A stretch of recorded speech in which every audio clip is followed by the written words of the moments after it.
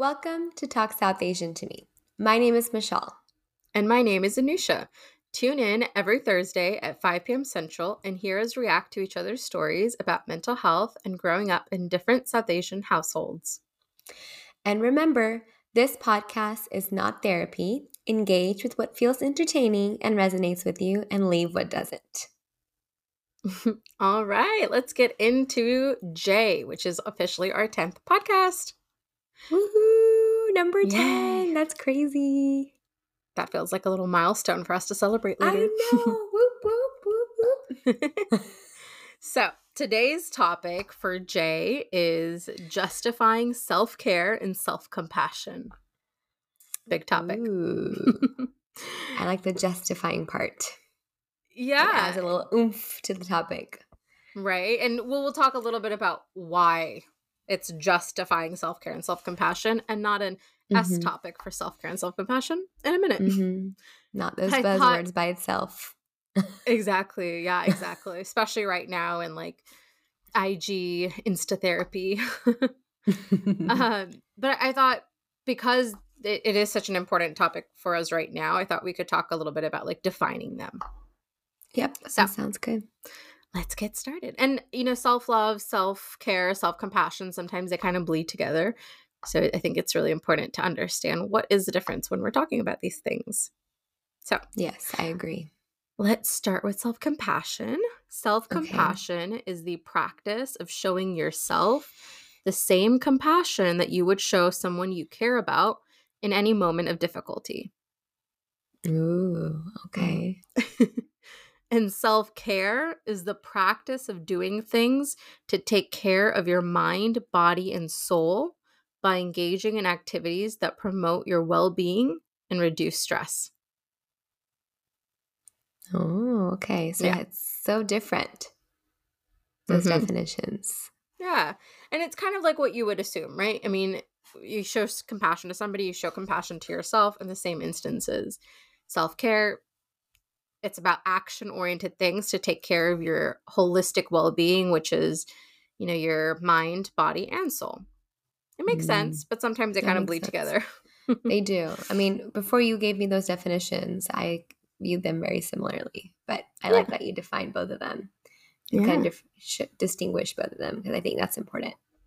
Exactly. Like even I was having a hard time trying to like really nail down exactly what was different. Because they are very similar. They go hand in hand together more often than not. Yeah, and I feel like people use it synonymously without realizing. Yeah, exactly. So it's important to differentiate them. I like how the way you explained it. Like one is more like action-oriented and one is kind of more like how you treat oneself versus like self-care can almost be part of self-compassion. Right? Exactly. Which is why it's so easy to, like interchange with them for the other because they kind of bleed together anyway. Yeah.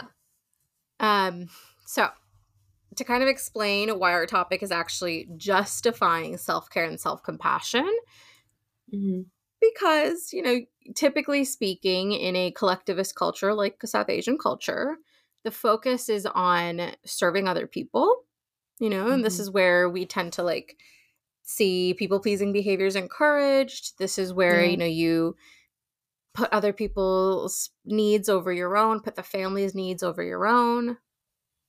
Basically, the opposite of self-compassion and self-care. Care for others, be compassionate to others before yourself.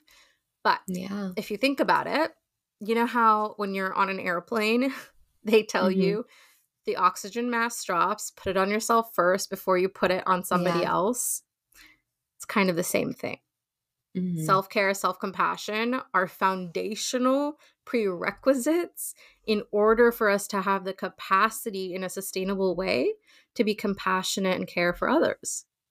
But sometimes in a collectivist culture like South Asian culture, it's kind of seen as the opposite. The opposite is encouraged. And so that's why we got our title of justifying this now, because I think more and more as people, experience the bicultural experience, as they go to therapy, they come to kind of this understanding that self-care, self-compassion, prioritizing oneself, having boundaries, all of these things are important in having sustainable, thriving relationships. Therefore, this piece of justifying it now, justifying, I'm allowed to have self-care. I'm allowed to have self-compassion. Yeah, it's a lot of undoing when you're justifying. You're going against the collectivist culture and the norms. It's like the collectivist culture and that culture that many South Asians might have been raised in, which was the opposite, like you said, of self-compassion, which was give the oxygen mask to others before you put it on yourself, like that mentality, which is not okay. And but when we choose self-care and self-compassion, we find ourselves justifying it. So I think that you're right. Like, it's important to focus on the justifying part as well, because that's something that a lot of people, I'm sure, are trying to do. I'm trying to do, is justify it. Yeah. And, you know, I think the idea of like having to justify, that can be kind of a triggering thing for some people, right? Because it's like, why do I even have to justify it? I'm allowed to take this space. I'm allowed to do these things. And yes, technically you don't need to justify to anybody, right? You're allowed to take these spaces, whether or not somebody wants you to, gives you space to. And that's exactly what our topic is on. Justifying that. Yay. It's a good topic. So I did a little bit of research to kind of break down what self-care can look like. And so I looked at a couple different sources and I kind of consolidated some of that. And so these types of self-care that I'll talk about in a second here, they're primarily written by or identified by Ekta Agarwal, who's a therapist in LA, and Vanessa Gonzalez, who is a psych graduate and an educator. Okay. And these are the different ones that I kind of just pulled from them. And these are the ones that I kind of got together as ones that really stood out to me. One is cognitive or intellectual. So this kind of self-care is like, you know, being able to read, being able to journal, being able to practice mindfulness, play board games, you know, strategic muscle is kind of being like brain exercised, right? Exactly. Brain activities, even painting, even going to the museum, all of these things can be more of a cognitive, intellectual kind of self-care. And then there's financial self-care. So this is basically just being aware of your finances, spending less than, you know, than you make, being able to save, being able to track. Just basically having financial health, essentially. Okay. But also, I think a thing that I see often in my line of work is that sometimes people have a difficult relationship with money, and then it can go the other way. They're too cautious. They're too restrictive because they're coming from a place of fear and not like reality. Like they have the money to spend comfortably, but they're afraid. Scarcity mindset. So even self-care from that form of being able to balance getting to splurge and spend in a healthy way and also save. Physical health kind of self-care. So this one's a little bit self-explanatory, right? Like drink enough water, sleep, get some regular exercise in, have proper hygiene, even grounding exercises, you know, because that takes place in your body, in your physical body. So like just kind of like regulating through your breathing or regulating through any grounding technique like 5, 4, 3, 2, 1. Things like that. Let's see. A couple others that I'll list. Emotional self-care. Crying can be a form of self-care. As they point out, it is very true. Practicing gratitude. Practicing some positive affirmations, and I will even add maybe neutral affirmations can be a form of self-care. If positive affirmations are too much of a reach, they don't feel authentic. I love affirmations. They're so powerful. Yeah, exactly. Especially if you really like embody them. Exactly. Then there's spiritual self-care. So things like music, singing, self-reflection, connecting with nature, meditation, praying, yoga, those kinds of things. And the last one I'll talk about is social self-care. So that's, you know, as you would expect, just connecting with our people, friends, family, just quality time with our connections. Yeah. I didn't even know that there were like types of self-care before you just shared with me. That's interesting. Like, yeah, I never quite put a finger on it and being like, oh, this is like, I never lumped them together like topics. Yeah. I've just kind of always seen self-care as anything that you do that's good for your overall well-being, mind, body, soul, but I never really put it into these categories either. Yeah, and it makes sense, right? That there's categories. And it almost makes you wonder, like, okay, are you putting all your eggs in one basket? Like, are you doing self-care one form? And you're telling yourself, like, oh, I'm doing self-care. Why am I not feeling better? Why am I not, like, feeling more fulfilled than I want it, like, than I feel? And it makes you question, like, this helps, like, okay, maybe it's not this right type of self-care that I'm doing. Maybe I need to do another type. Exactly. That's a really good point, Michelle, because, you might be doing self-care, but are you doing the self-care that you actually need in that moment? Because you can't be doing all of these self-care things at the same time. You just can't. Sometimes it's not feasible realistically. It's so crazy to me. Like we said, these buzzwords, self-care, it's all over social media, like everywhere, right? We see this word, people are talking about it, whether that's bubble bath or whether it's this, like, right? Like all these different ways of self-care. But nobody's really talking about actual definition of self-care that you're sharing and the types, and which is the real meat of what we need to know, the real need for awareness, right? Like, okay, yeah, your boss at work can tell you, like, hey, do some self-care, but like, or an article that you read that's published by your organization that talks about self-care, but is it talking about types of self-care? Is it talking about, looking at that and making sure you are achieving the type of self-care that you need? So that's so interesting to me that there's a gap when it comes to social media and awareness and how people view self-care. Yeah. Well, sure. I mean, it's one thing to have a little bit of a window into something, but if you're not really in that background, it's just a window, right? There's typically more of a depth there. It's like you're window shopping for self-care. You're not really getting it. Yeah, that's a good point. I window shop this fabulous face mask, this bath bomb, which is fun. And like that can be self-care, but it's just like a tiny amount of what self-care really entails. For sure. Yeah. That was enlightening. Thank you. Yeah. Yeah, especially because I feel like I hear things like self-care is about treating yourself to that thing that you want, the bath bomb, or all the way on the other end, sometimes it's just personal hygiene. And like, yes, that's true, but there's so much in between. And that's not often talked about. Yeah, it's different, like, levels, like you said. It's different views, it's different approaches. Exactly. Well, that's all I have for the research side of it, or, educational piece of it. Yeah, no, that was very informational. Thank you. Yeah.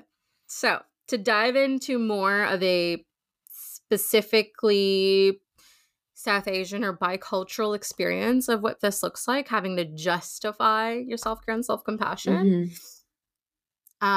I'll share a little bit about like the things that I heard growing up, right? So growing up, I think you can remember, I used to read a lot. Yes. And I was not a very active person. I did not like to run. I did not like to exercise. I mean, it wasn't really a thing, like exercise. Yeah.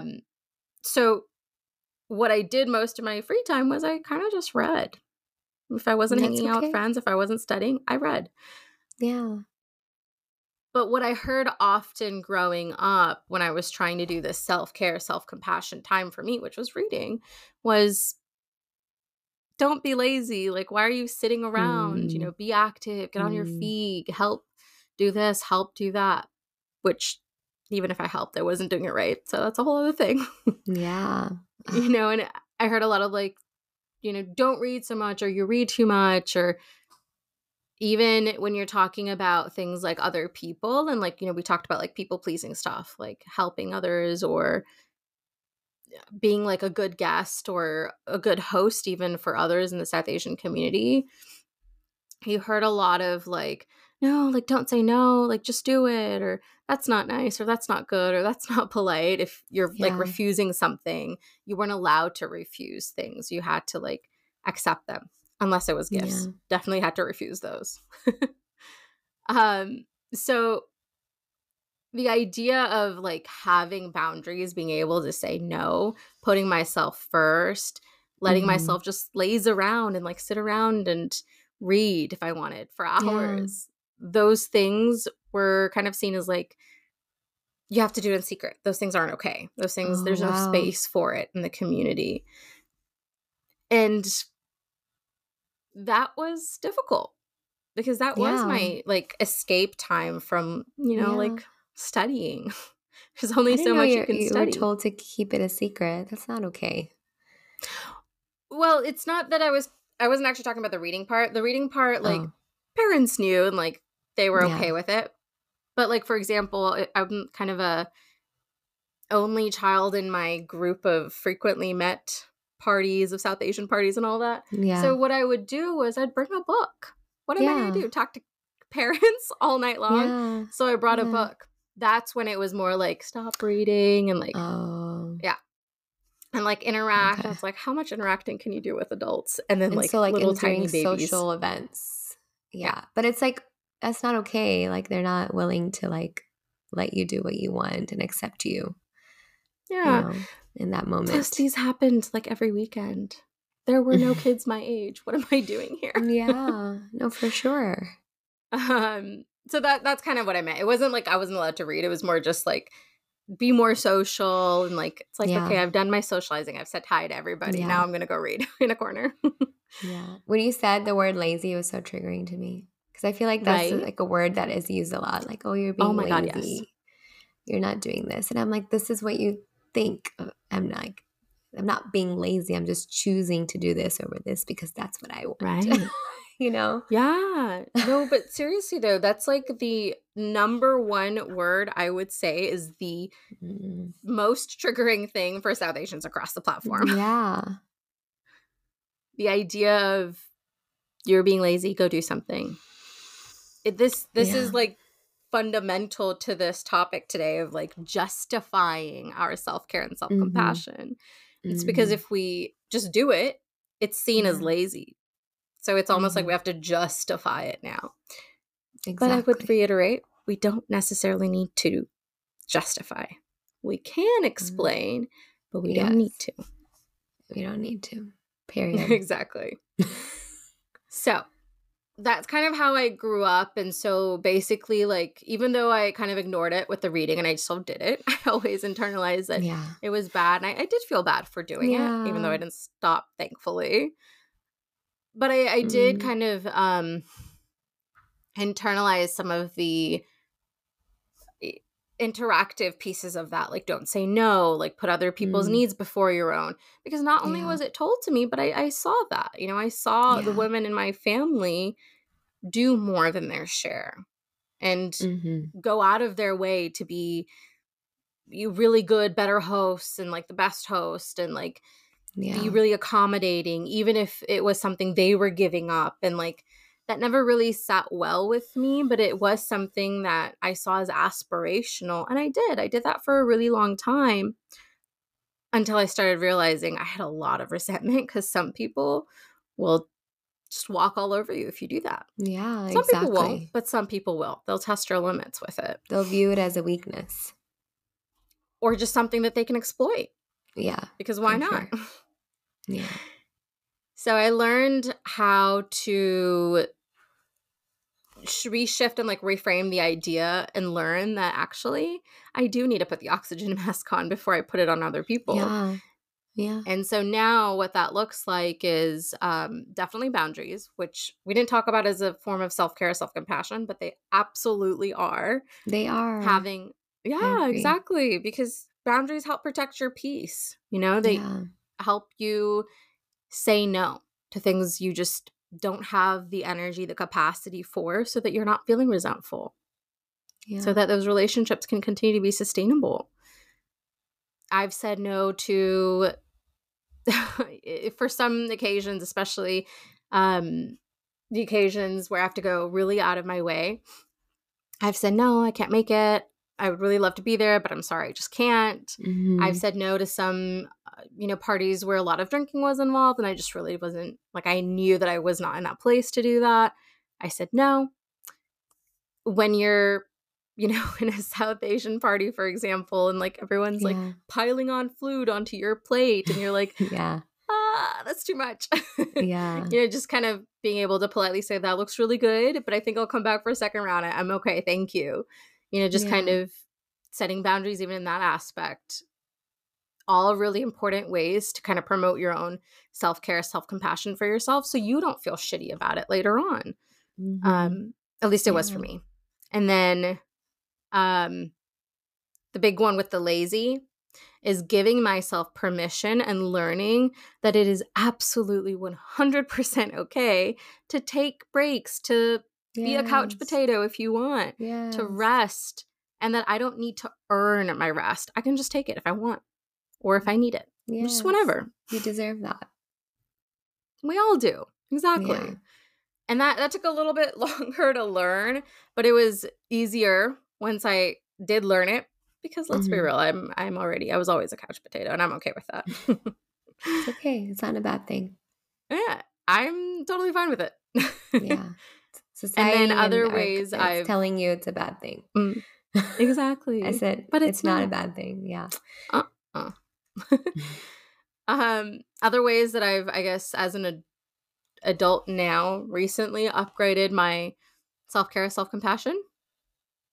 My rituals. So I have like a nighttime ritual. I've told you this often, but like every night without fail, no matter how late it is, I will read, I'll go wash my face, and I'll do my skincare. I love it. And that is an absolute non-negotiable. Beautiful. I live for that. That sounds wonderful. It is. It's so nice to have this routine I can look forward to. And like I get to read, I get to do my, like little facial massage kind of a thing so nightly. Nice. I need one of those. It puts you in a real mood to sleep for sure. And that's also like my time to be like mindful, especially when I'm doing like my skincare. Like I can just like enjoy like what it feels like and the temperature of the water. If I'm hot, I'll use cold water. If I'm cold, I'll use hot water. Just kind of being mindful of those things. And the last thing that I've been working on as a self-care, self-compassion tool is to just empower myself to exercise and eat well consistently and in a balanced way, in a way that truly feels like self-care and self-compassion rather than like rigid, unsustainable, rules. Yeah, that makes sense. Yeah. So those are the ways that, I've recently learned how to better advocate and like embody my self-care and self-compassion. And I'm sure as these become more and more comfortable and more consistent, like the nighttime routine one, I'm sure I'll add a couple other. Yeah, that's so good that you're recognizing what types of self-care you have and what you're doing for yourself. Yeah. That's very important. You should be proud of yourself. Oh, I'm definitely proud of little Anusha and me. Yeah, I'm proud of her and you too. It's so important to think like that and to like make sure that you're doing things for yourself because time flies. The last thing I want to do is look back and be like, wow, what did I do for myself during this time? Yeah, right. Absolutely. Yeah. Or even like, what did you do that's made you kind of a little angry or bitter or resentful? Yeah. Speaking of, what is your story, Michelle? Okay. So, before I go into it, I'm really glad that you shared those definitions because I think it really adds. Okay. It'll add a little bit more to my story and my experience that I'm going to share. And I think that was really helpful, especially the types of self-care and the definitions. So thank you for opening my eyes even more to this topic. It was very helpful. So when we first decided this topic and I was looking at it and I was like, oh, this topic is so intriguing, right? Because like you mentioned earlier, that self-care and self-compassion is such a taboo in our culture, and I agree with you too. It goes back to the people-pleasing ideology that put others before you no matter what, even if that means sacrificing your own well-being. And while I was thinking that, I was like, why is that? Like, why is that the case? Like, why is that the case in our culture? Like, who taught our people to do this, right? And then I'm like thinking and thinking, and I'm like, what has caused generations and generations of people to sacrifice their own well-being for others? And was it because it was always positively reinforced? Was it because of trauma, right? Survival tactics? Do you have any, have you ever thought about that? Or do you have any feeling or thoughts on that? Why do you think that's the case for us? Yeah. Well, I think it's because we are such a collectivist culture, I think it's beyond just positive reinforcement. I think it's almost rooted in the way that we have existed, in the sense of these are the things, the values that have been passed down from generation to generation around, just kind of the similar idea of hey, if your neighbor needs salt, give them salt. The idea of just be giving and caring, and if you take care of other people, they'll take care of you. Yeah. So you're right. I think it's beyond the positive. I'm sure the positive reinforcement is an added layer, but I wonder if that's what helped them survive immigration, survive, acculturation, what we talked about in previous podcasts, biculturalism. And it's so you're like what you said, it's so deeply rooted, and I just don't like the fact that we have to justify it, which is what you mentioned too. Yeah. And like you said, we don't have to justify it. We don't need to, but we can. But that feeling of that we have to and that we need to can sometimes still be there, even if we don't, right? Yeah. Oh, 100%. So I would say, this is something that I'm working very actively with currently. This topic is still I want to say tender for me. I'm working, I feel like I'm still undoing the people pleaser in me. So I'm recovering, and because self-care and compassion are not a norm, I feel like I have to justify my need for it sometimes.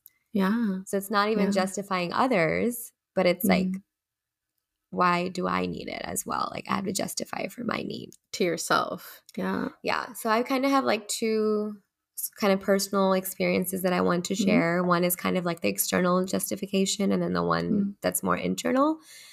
So I'll start with the external justification of self-care. So when I first started therapy and I was spending time with my parents, sometimes my sessions would, interfere with my time with them. And so I would share hey, I have a therapy session coming up. I need to go, or, I'm going to step out or do this real quick. And their immediate reaction when I told them that I was doing it was that, oh, why are you doing it? There's nothing wrong. We don't see any signs of mental health illness. You're okay. Why are you doing it? You don't need to do it. And again, right, I'm just I feel like therapy is another form of self-care. I think from one of the categories that you listed, I would say it might fit in the emotional one, right? You're processing your emotions, you're processing your experiences and feelings. Yeah. Or intellectual, or spiritual. Or intellectual. Honestly, any of them. I love it. Yeah. Therapy is for life, right? Woohoo! You can count on me on endorsing therapy at any time. You know that about me. Well, as a therapist, yes, please do. Right.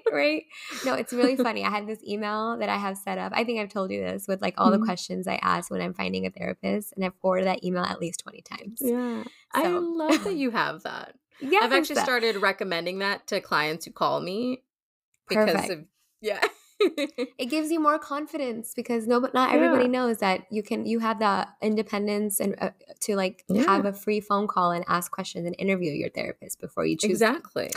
So psychologytoday.com. If y'all need help, let us know. Go, Michelle. Yes. So in that moment, when my parents had that immediate reaction, I had to take a step back. And I was I wanted to use this opportunity to educate them and say that therapy isn't just reactive. It's also proactive. And mental health is not always external. It can be invisible and internal too. And they eventually feel still sometimes they question it, and I have to re-educate, but they eventually respect now. That's my choice for myself, and this is what I need. And they do support me in my decision to do therapy. Yeah. But again, right, what we've talked about in previous episodes too, this idea of mental health and needing mental health services and justifying it is a whole nother ballgame, right?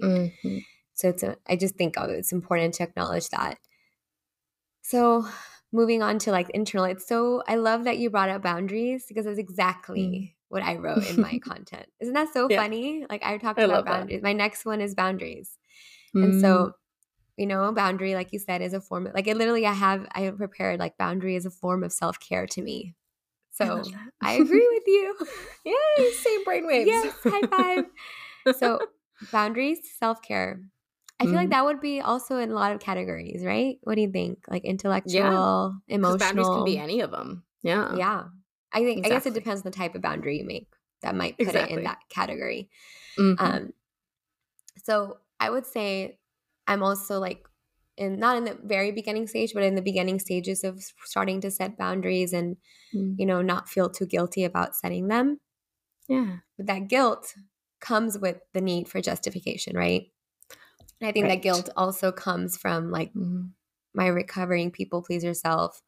I'm constantly thinking like once I set a boundary, I'm constantly thinking about the other person's reaction. Will they be upset?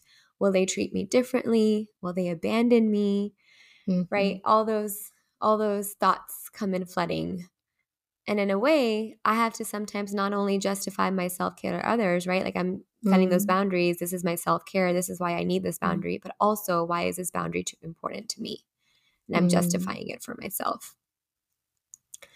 So one example, this is not directly South Asian related, but it's like, this fear of setting, like, self-care, and not fear, but I guess reluctance on doing self-care and feeling guilty when it comes to self-care comes from, these ideals we've talked about in the culture, in the collectivist culture. But I'm going to talk about how it plays out like in a different setting. So in my workplace, I work in a clinic. It runs through lunch. Patients are seen throughout the day with no break. And it's really hard sometimes to find time for yourself and be like, okay, I'm going to eat lunch at this time. Like there's no 2 days where I've eaten lunch at the same time. Like it's always like varies. It's like whenever I find time. And I'm not alone. I work with a very wonderful and amazing team where everybody's so helpful. I love my team members. But one day I was getting ready to eat lunch. And then I got a call to support a patient during a procedure. And the way clinic works is like procedures happen there and then. Like there's no waiting. Like they're going to happen as soon as they call. So my previous reactions would have been to like stop what I'm doing, drop what I'm doing, delay my lunch, and go to the patient without asking for help from my team members. That particular day, I decided to choose that I need to eat lunch. I was also very hungry, on the verge of getting hangry maybe. And I asked help from my team member. And she like jumped in right away. She was very supportive. She was like, yes, please eat lunch. I'll help you. But like immediately, like my gut feeling was like, oh, what if she thinks I'm not a good team member? Or like, oh, I'm not good enough. Am I being helpful? Am I doing the same thing her? Like, I'm doubting myself. And so I struggled with asking for help. And now sometimes I'm okay with it. But the justification still plays a role. Like I'm starting to be okay with it, but I'm still sometimes having to justify it. Like, okay, like you said, I'm going to give myself permission to take this space, to take what I need and do what is what my body, mind, and soul needs in that moment. Yeah, exactly. So take a second. Yes. I'm going to give you claps. Yay, go Michelle. Thank you. It's not always perfect. That's amazing. Sometimes I'll delay lunch and I won't eat till like 2. Well, that's the thing though, right? Like we can't be perfect, but progress over perfection. Progress over perfection. Yeah. Exactly. And I know you. I know how hard that must have been for you to actually be like, I can't do it. I got to put myself first. Got to put my oxygen mask on. Yes. Can you help? I know that must have been so, so hard. It was so hard. Proud of you. And, like I was raised not even like in the household, like my external family members too, like where it was people pleasing was positively reinforced. Like I was constantly praised for being helpful in the kitchen and delaying, eating dinner with my family and making chai, whatever, right? Like I'm just, like I was constantly praised. So then like, because I got so much positive reinforcement and now I'm doing the opposite of that, which is showing self-compassion and showing self-care, is now I'm like, oh, is that praise going to go away completely? Or is that like affirmation from others? Is that really the most important to me right now? Right? Like all those questions That's such come a good into point. mind. But it's so hard, like you said, like it's so hard. Like that's why boundary setting isn't hard or is hard. Yeah. And it's not easy. Yeah. Oh my gosh. That's such a good point though. You know, sometimes it can be hard too to put yourself first when maybe you enjoy, I mean, who wouldn't, right? Enjoy getting compliments, but maybe you really enjoy and find a lot of fulfillingness and like, you know, just feel good when you receive that kind of praise of like, oh, you're such a good girl for like helping this person out or, you know, sacrificing this for this person. Yeah. Kind of feels good. Kind of feels like you're being a good person, right? But even if the praise goes away, doesn't take away from you being a good person. That's true. It just means that you're trying to take care of yourself. And why is that a bad thing that you want to take care of yourself? Like if this was, you know, if you were talking to me and you were saying, hey, I want to put this person first, but I'm just so tired, blah, blah, blah. I wouldn't even hesitate. I'd be like, Michelle, no, take care of you first. Yeah. But it's so much, I know it's so much different when it's like us talking to ourselves, but it doesn't need to be. It really doesn't. Yeah. And it's so interesting. Like in that lunch situation, if it was role reversal, like if my team member was trying to eat and I was done eating or I'm not eating, I would jump in and be like, oh my gosh, you need to eat. Like, I'm okay with that. I'm not questioning that, but I'm questioning the other way around, which is so, so interesting, right? Yeah. Like, it's just give, and give, and give, and keep giving. And then keep giving until there's nothing to give. Yes, exactly. And I mean, these are all cliche, like, analogies, like the oxygen mask and the half cup, like, fill your cup. You know, like all those things, but they're so true, right? Yeah. Like if you want to serve others and you want to, you know, if the tea analogy, right? Like if you want to give other people some of your tea and serve others and give others your time, well, you need to make sure your cup of tea is full first, right? Because then you won't be able to pour anything. There's nothing to give. Exactly.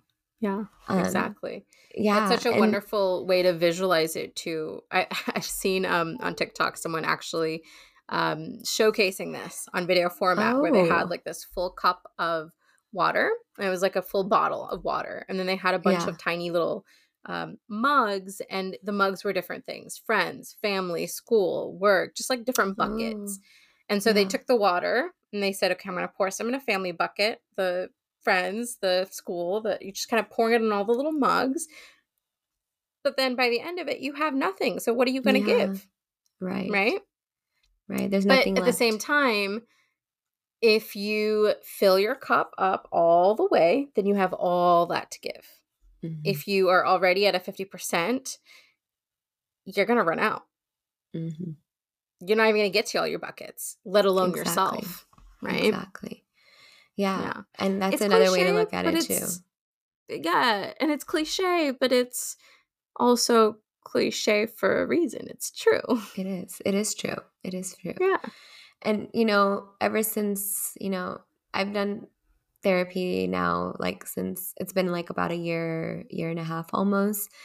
And I feel like I've become more aware of the importance of self-care and self-compassion and the importance of not always over-explaining or justifying my need for it. I feel like that's a big one that coincides with the justification is like when you're justifying, you might be also over-explaining why you need what you need. And that can also be like another, you know, trauma response maybe, right? Like, because I'm not being a people pleaser right now, I need to make sure I explain myself because I don't want this to bite me or I don't want this person to treat me differently or abandon me or whatever those fears are. So still working on those things, but progress over perfection, like you said.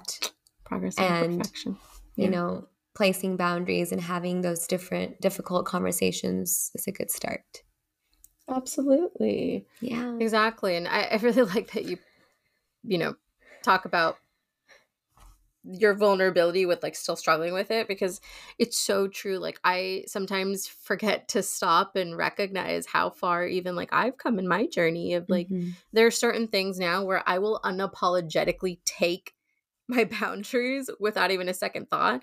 But it took a lot of time, effort, and courage to get there. And I forget that being on the other side of this piece now of, it was a struggle. I did feel, we talked a lot about how like I had an overactive anger part because of all the, not being able to have space for anger. And so that kind of played into it, the trigger response, like you said, the trauma response of having to be questioned of like, why are you being lazy? I'm not being lazy. I'm taking, just like immediately anger steps out and you have to like justify yourself, but that doesn't feel good. And and also, I mean, at the end of the day, you can't change a person's opinion. If that's how they have thought for so long, they may or may not see your way, but they don't need to see your way.